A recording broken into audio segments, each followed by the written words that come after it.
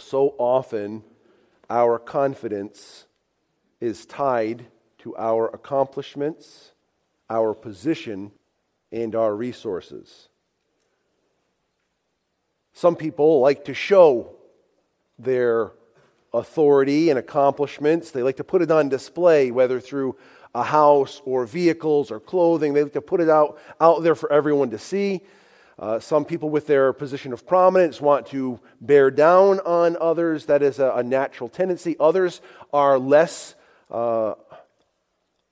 external with it. Others prefer less attention. But one thing that is universal is this. When someone threatens to steal away our accomplishments, our position, or our resources, that someone who's vying for it, that someone who's trying to steal it away, becomes public enemy number one. We like for our mini kingdom to advance, to broaden, to deepen, to strengthen. We do not like to retreat.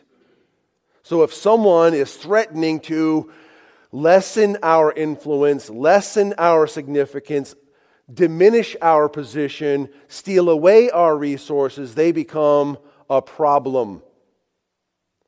The title of our meditation this morning is "You're in Our Way."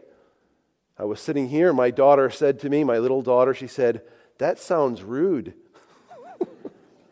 And in fact, it is very rude. And exactly what we'll read in this text will indicate the rudeness with which the God of the universe, our Creator God, Jesus Christ, was treated in the face of His miraculous demonstration of who He really is. And He was dealt with in very rude ways. He was just someone that was in the way of people's agenda. The resurrection of Lazarus on the heels of Jesus' healing of the man who was born blind had created a mixture of reactions. We can see that in verses 45 and following. Look at verse 45. Many of the Jews, therefore, who had come with Mary and had seen what he did, believed in him. So many believed.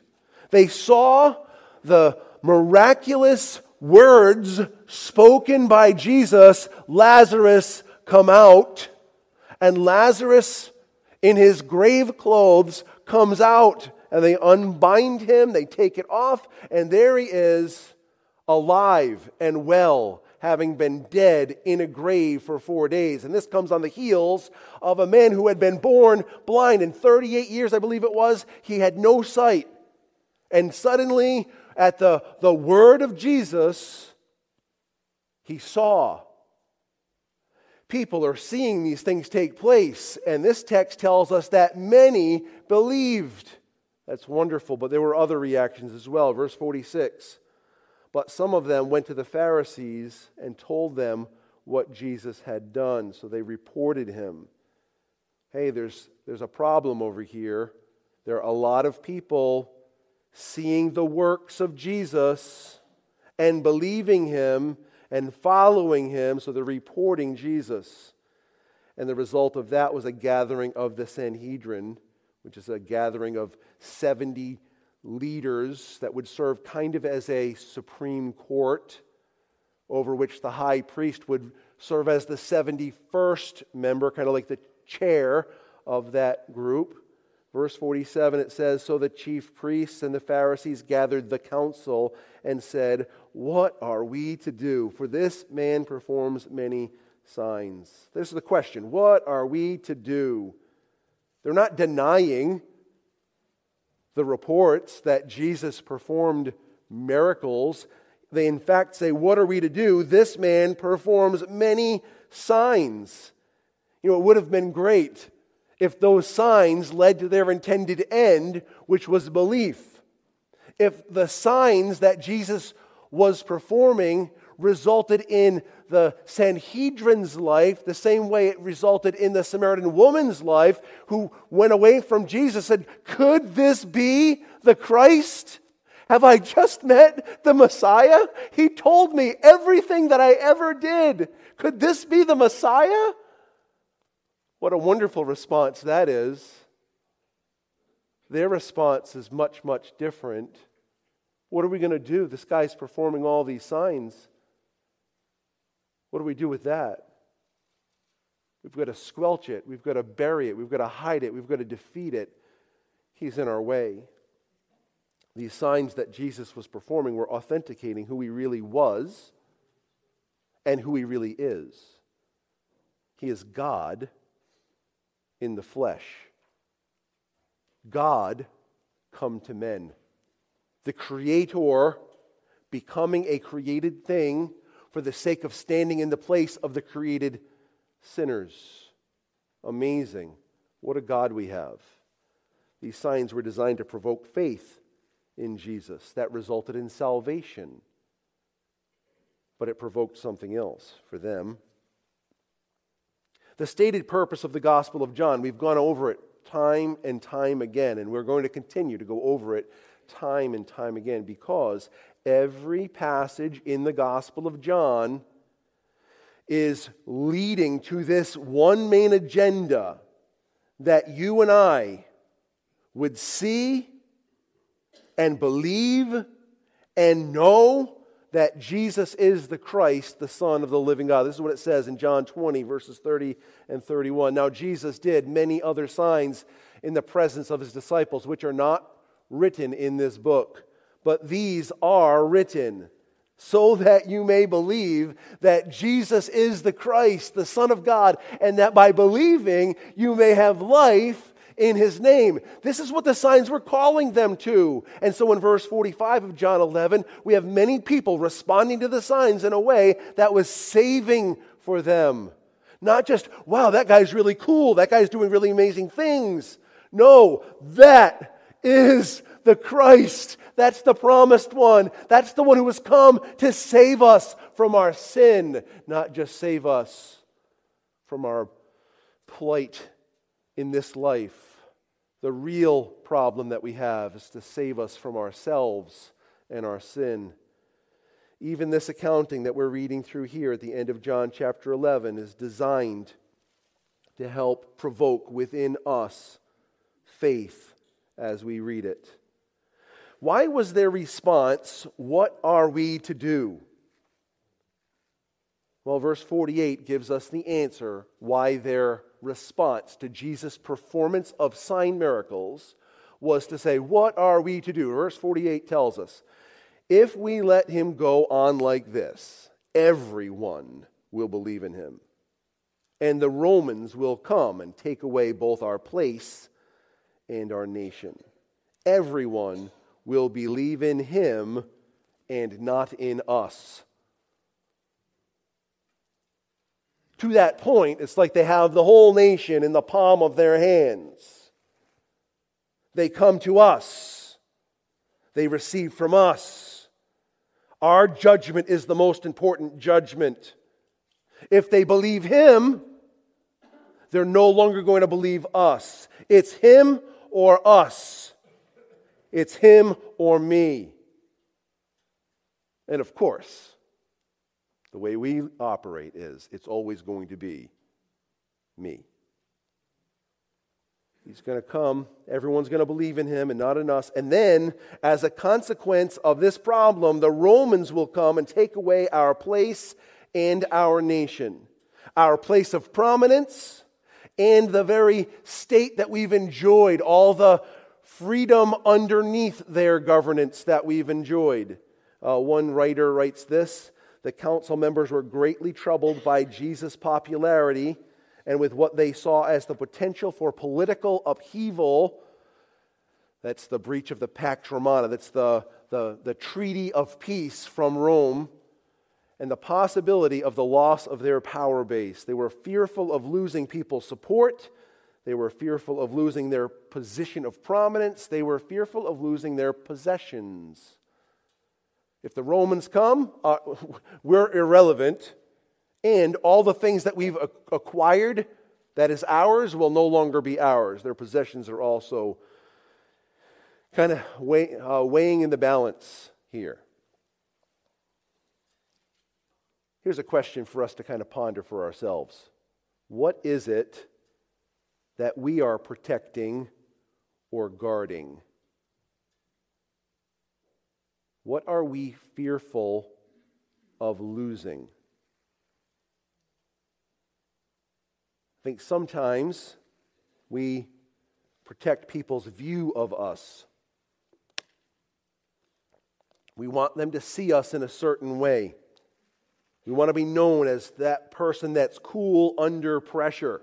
Or we want to be known as someone who will have an answer to a tough problem. Hey, I can always rely on this guy. I can always go to him. We want to be known this way. I know for me, I want to be known as someone who's gentle in the face of opposition.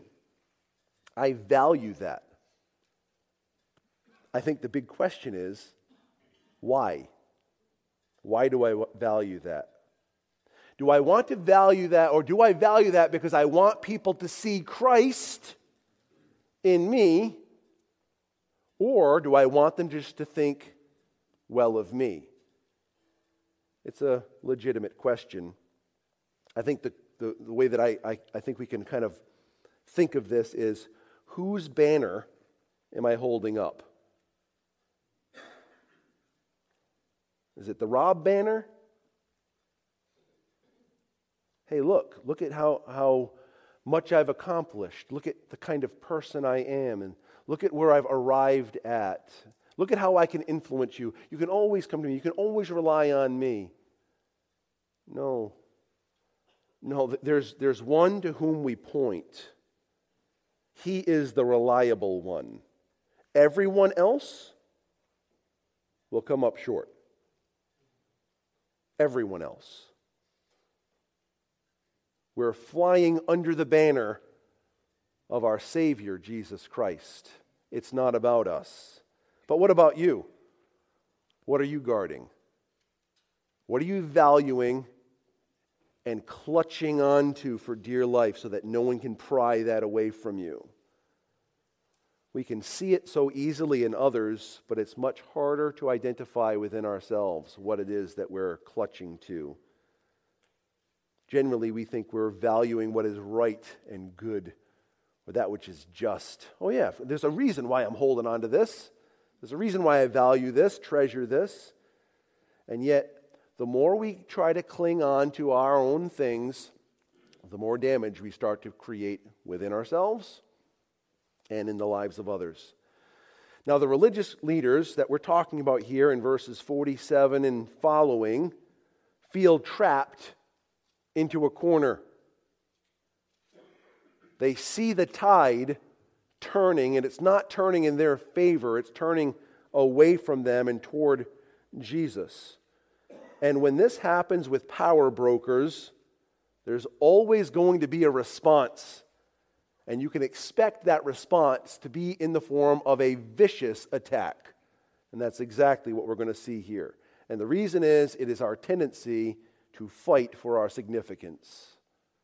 We fight for our significance. Because they were clinging to the significance of their own importance, they ignored the significance of what God was doing right in front of them. Just think about it. Think about what we've seen from John chapter 9, just to say the least. 9, 10, and 11.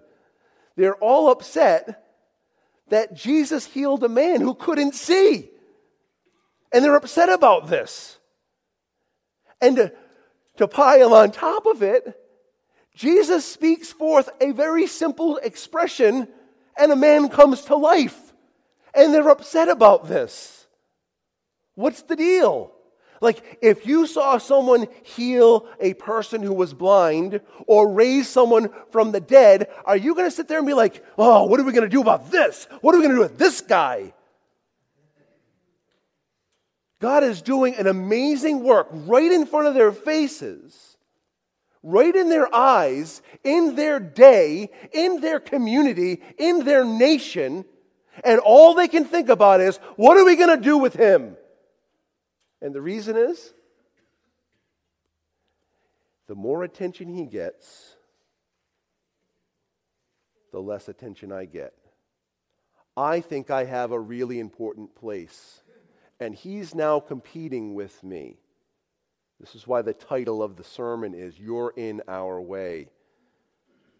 I'm not talking about you being in our way. I'm talking about the Pharisees and Sadducees, the Sanhedrin, these religious leaders saying, Jesus, you're in our way. We have a plan. We have a plan and we're working it, and you're messing it up. Right in their midst, Jesus was showing himself to be God come to them. And none of that mattered because they had their own agenda. But I think we should take note. We should take note and not look back these 2,000 years ago and say, what a bunch of fools you are. Though it's true. But as a warning to you and me, that we not do the same thing where God is at work. He's doing something right in your midst, but it's not according to your agenda. It's not the way you want it done. It doesn't highlight you and your wonderful personality and your beautiful countenance. It doesn't highlight your stellar intellect. Someone else is getting the attention. God is continuing to work, and he's going to continue to work with or without me. I experienced this firsthand this last year. I went away. I don't like leaving. I love what's going on here. I love to be part of what God is doing at Cornerstone. I left of none of my own desires or will. I left, and God kept working. It's like, hallelujah. This is what it's about. And where I was, God was working. God's doing this work. It's a beautiful thing. It has nothing to do with me, has nothing to do with Jeff, has nothing to do with Dave, has nothing to do with Brian as far as the actual fruitfulness. Vessels, vehicles, avenues, pointers, all that's great. But the work is the work of God, not the work of men.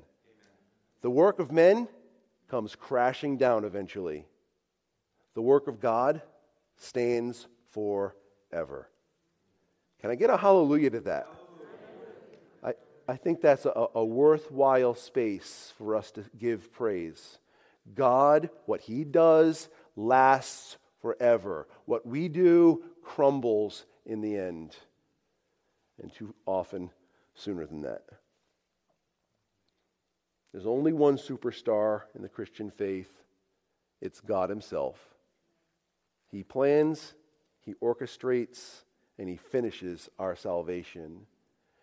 And yet, we fight to maintain our own agenda. Look at verses 49 and 50.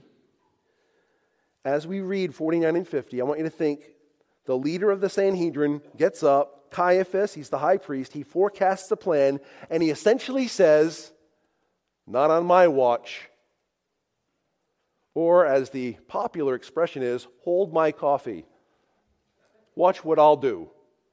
49, it says, but one of them, Caiaphas, who was high priest that year, said to them, you know nothing at all. You know what he just said? You guys are really stupid. That's what he just said to these 70 leaders. You guys don't know anything. But I do. Verse 50. Nor do you understand that it is better for you that one should die for the people, and not that the whole nation should perish. In this pompous, belittling way, Caiaphas declares there is no way that this one man is keeping us from maintaining our right of leadership. It is not going to happen. You think that if we let things go on the way things are, everyone's going to go after him, and the Romans are going to come, they're going to take away our place in our nation. But that's not happening. I has a plan. The plan is, he is coming down, and we will maintain our position. Don't you know it's better that one goes down than all go down? But listen to this. I think that I have this on the screen for you. as they were clinging on for dear life to their own position of power and the endurance of their nation, they were willing to cast aside the only one who could have saved them. They're not taking this from me. They're not taking my stuff. They're not taking my position. The only one that could have provided that endurance was the one they were casting aside. Just for your information, this took place, say, AD 30-ish. Call it, just go for generic sake, AD 30. AD 36, Caiaphas was no longer the high priest. He hung on for 6 years. Oh, you want to hold on to your nation, do you?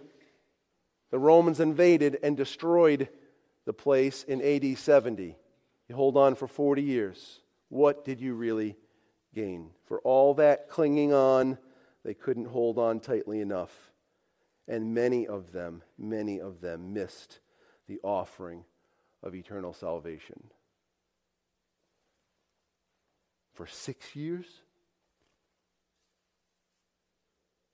Miss eternity? For 6 years? You're going to miss eternity for 40 years of your kingdom? You're going to just say, it doesn't matter. I'm clinging on. This is what's valuable to me. This is what's important to me. My plan, my agenda, my prominence, my position, my stuff. It's really worth it? Have you ever seen one of those documentaries or columns in a newspaper? Where are they now? The where are they now didn't work out so well for Caiaphas and the Sanhedrin here. Like everybody else, they met their physical demise. They died like all men. And what was all their clinging for? Pay attention, my friends. Pay attention, Rob. Our AD 36 and AD 70 are coming. What befell them in terms of trying to clutch on, cling for life to their significance and their plans, it comes to an end for all of us. You know that death has won in almost every single case. Right? You and I are not going to defy those odds. We will also die. Unless the Lord Jesus comes back and death is eliminated because he's overcome it, we will all meet our Maker having died physically. What are we clinging to? Am I going to keep on clinging on to my own significance? The time will come when our significance will be dissolved. It's interesting.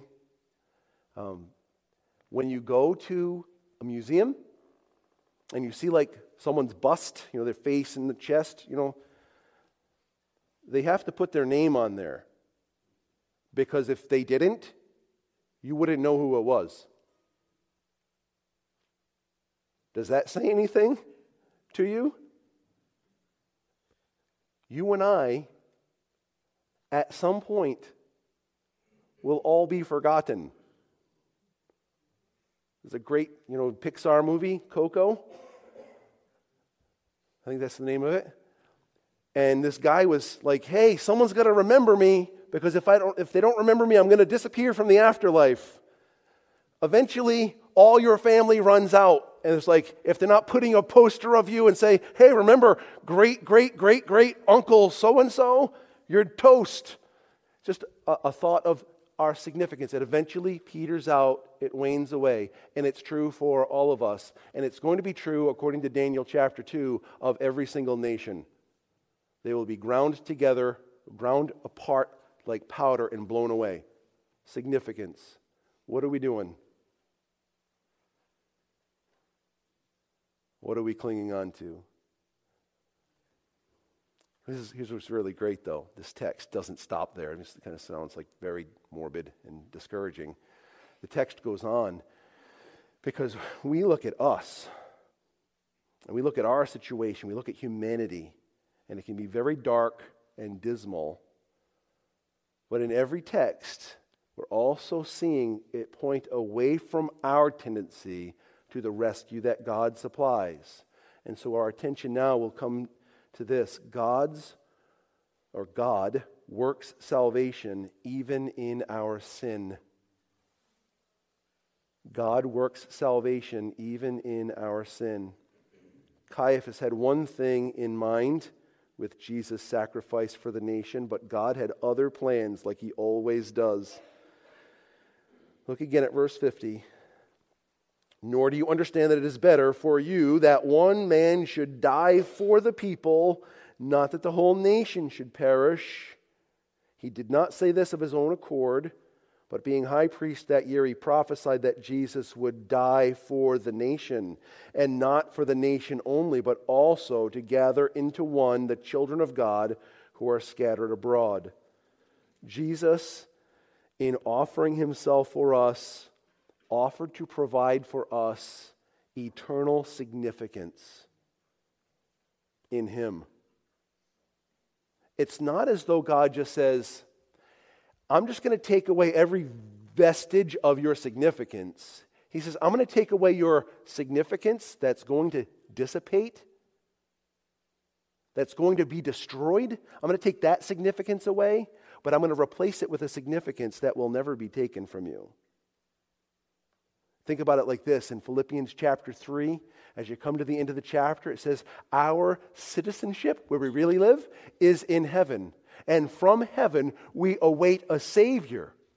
And that Savior is going to transform our vile body to be made like unto his glorious body by the power whereby he subdues everything to himself. So he's going to take this temporal, feeble, breaking down body and replace it with his glorious body by the power that he spoke the world into existence and orchestrates over all the nations at every second, all the time. It's amazing. That's where our life is, in Christ. Colossians chapter 3 tells us the same thing at the beginning of the chapter, just in a different expression, that our life is hidden with Christ in God. Well, okay, so our life is hidden. Why? Because Christ, in verse 4 of that text, is our life, and he's coming back for us.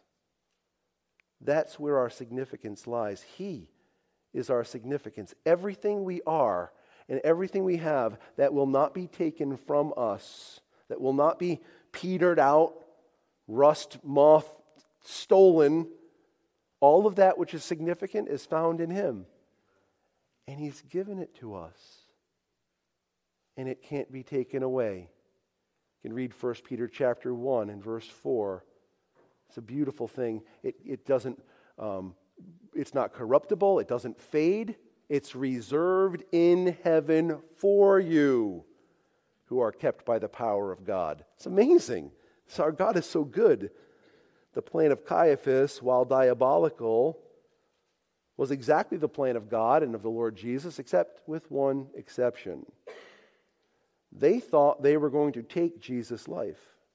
They thought they were going to hunt him down, they were going to arrest him, and they were going to execute him and get him out of the way. That's what they thought. You'll even remember in the garden when the guards came to get Jesus, and they said, "Where's this Jesus of Nazareth?" Or "Are you Jesus of Nazareth?" He said, "I am." Remember what happened? Boom. Flopped over. They had nothing. John chapter 10, just one chapter back, Jesus already told us very clearly that no one was taking his life from him. John 10, look at verses 17 and 18. "For this reason the Father loves me, because I lay down my life that I may take it up again. No one takes it from me, but I lay it down of my own accord. I have authority to lay it down, and I have authority to take it up again. This charge I have received from my Father." So Jesus lets them know, you're not taking it from me beforehand. Now here they are, just a short while later, are saying, all right, we're gonna Let's get this set up, and he's going to go down for us. He's going to die for the nation so that the Romans don't come. We're going to maintain our place of prominence. But God regularly, listen carefully to this, God regularly uses the sinful intentions of mankind to accomplish his good purposes. I hope that continues to amaze you and me, and that it will give us confidence even today. Even today, friends. God is using sinful intentions of people, and he's still working even through those things. It's been happening for eons of time, and it's going to happen until Jesus comes back. So whatever you're facing today, in your family, in your workplace, in your neighborhood, whatever it is that's coming your way, they may intend evil against you, but God intends good, like he did in Joseph's life, when God allowed Joseph to be taken into imprisoned and then forgotten in prison, and then ultimately God used Joseph to lead the people of Egypt to provide an abundance of food, not only for the nation of Egypt, but also for the people of Israel that would come, and their seed would continue on. God preserved the line of the Messiah through the awful events that Joseph experienced, being completely dismissed by his family, sold, betrayed in Potiphar's house, and then forgotten in prison. God used all of that to preserve the seed of the Messiah. And you and I, in 2023, still benefited and benefit from what God did in Joseph's life that he probably did not enjoy very much at all. And so we also endure the difficulties that come with living in a broken, sinful world with broken, sinful people, that God uses even that broken sinfulness to work in us. That doesn't mean we enjoy being sinned against or hurt. We don't take it lightly, and I don't take it lightly if it's happening to you or it's happening to me or one of my family members. But that doesn't discount the reality that God is still at work even in our experience of difficulty and pain and rejection. God reveals in verses back in chapter 11, in 51 and 52, that Jesus would lay down his life for the nation and for countless Gentiles. It says in verse 51 that he would die for the nation, in verse 52, and not for the nation only, but also to gather in to one the children of God who are scattered abroad. And Jesus made a very similar statement back in John chapter 10 and verse 16. Jesus said, I have other sheep that are not of this fold. I must bring them also, and they will listen to my voice. So there will be one flock and one shepherd. And so all the diabolical plottings of Caiaphas and the Sanhedrin to attack Jesus was going to ultimately result in Jesus being the Lamb of God who takes away the sin of the world. It's an amazing and joyful experience. Now, think about this. This shepherd king in John chapter 10, that he's saying that he was going to bring all these people under one shepherd, he's the good shepherd, right? This shepherd king, under which all these sheep will come, willingly laid down his life for them. I've said it before, and as long as I have breath in my lungs, you're going to keep hearing me repeat this. Here's something that is normal. Kings hire and train soldiers to lay down their lives to keep their kingdoms thriving. Our Savior King laid down his life to welcome you into his kingdom. It is so otherworldly. Think about now your little mini kingdom. Moms and dads, husbands and wives, employers, people that have people working under them. What does that kind of leadership that you're seeing from your Savior King do in how you're dealing with those that are in your little sphere of influence? Should that matter? Should it matter the way that your Savior King laid his life down to welcome you into his kingdom so that you would thrive in his kingdom rather than you laying down your life so his kingdom would thrive? How does that impact the way you deal in your sphere of influence? We're in awe of Jesus doing this for us. And you and I, we want to be channels of that same majestic humility in our own lives. Jesus became nothing to welcome you into his everything. And so we come to verse 53. So from that day on, they made plans to put him to death. The warrant is out. We're going to get him. Their plan to kill Jesus was the very means by which God was making the greatest sacrifice and provision of eternity. He had spoken of it all through the Old Testament record. As early as Genesis chapter 3, we see that there was a promise in Genesis 3:15. A promise that the seed of the woman would be crushed. More explicitly, in Isaiah 53, we see a furtherance of this. It says in verse 5, he was pierced for our transgressions, he was crushed for our iniquities. You see that? He was crushed for our iniquities. Look at the verse 10, it'll be on the screen. Yet it was the will of the Lord to crush him. He has put him to grief. When his soul makes an offering for guilt, he shall see his offspring. He shall prolong his days. The will of the Lord shall prosper in his hand. He's essentially letting us know that this promised suffering servant who would come would endure that crushing that was promised, and he was crushed and bruised for me, bruised for my sin.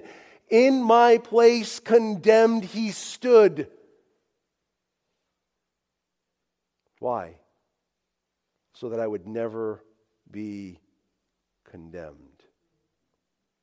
He took my condemnation for me. This is our Savior. He's amazing. It was not just for the lost sheep of the house of Israel, though many Jews have trusted Jesus Christ as their Savior, and many still will. But it was also for all those who believe in his name.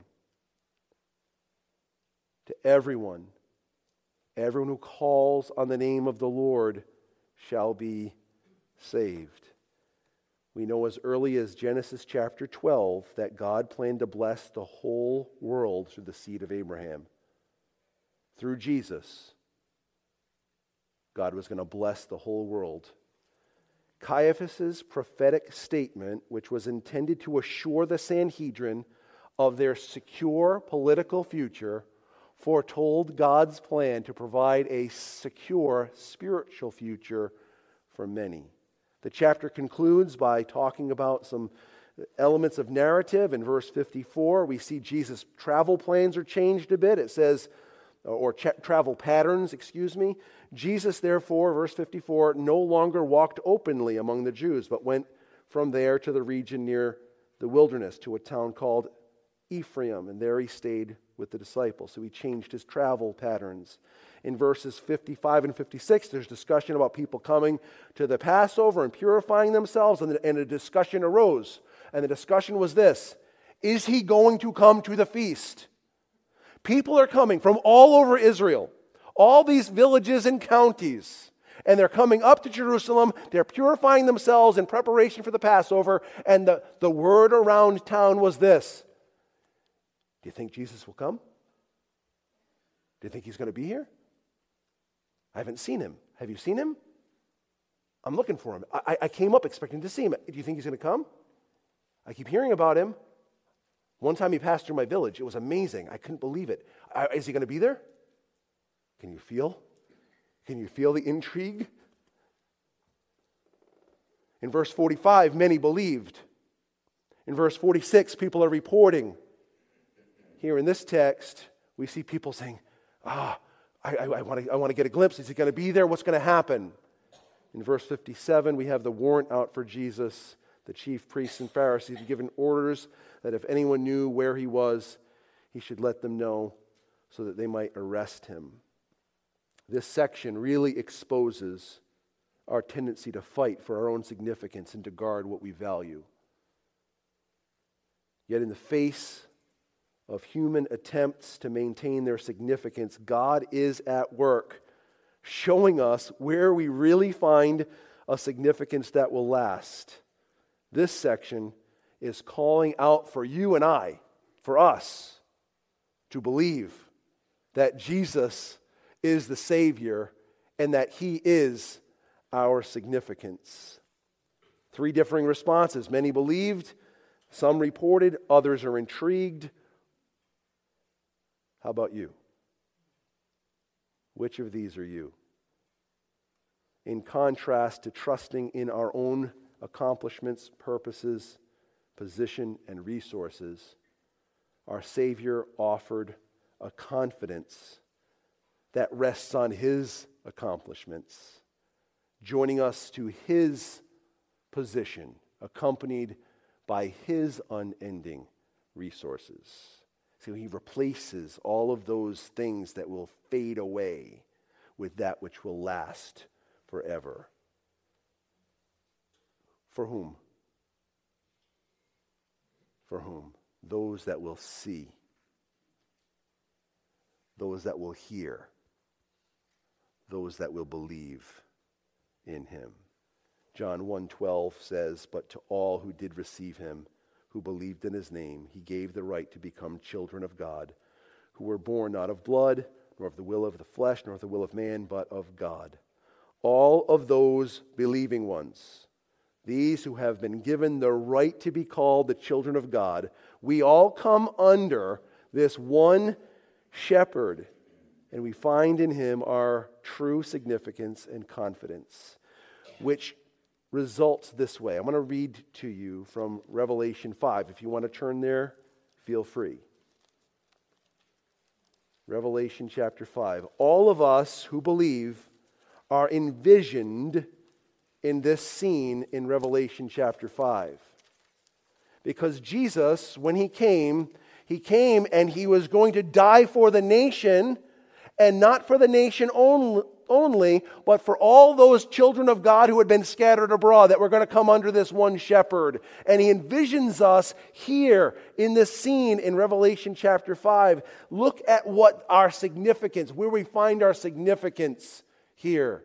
Revelation 5, beginning in verse 9, "And they sang a new song, saying, 'Worthy are you to take the scroll and to open its seals, for you were slain, and by your blood you ransomed people for God from every tribe and language and people and nation.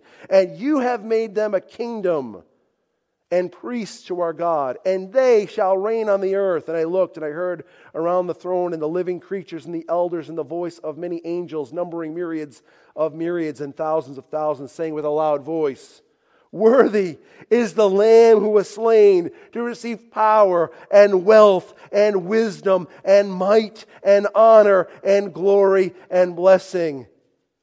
And I heard every creature in heaven and on earth and under the earth and in the sea and all that is in them saying, 'To Him who sits on the throne and to the Lamb be blessing and honor and glory and might forever and ever.' And I will just add, and ever. And the 4 creatures said, 'Amen.'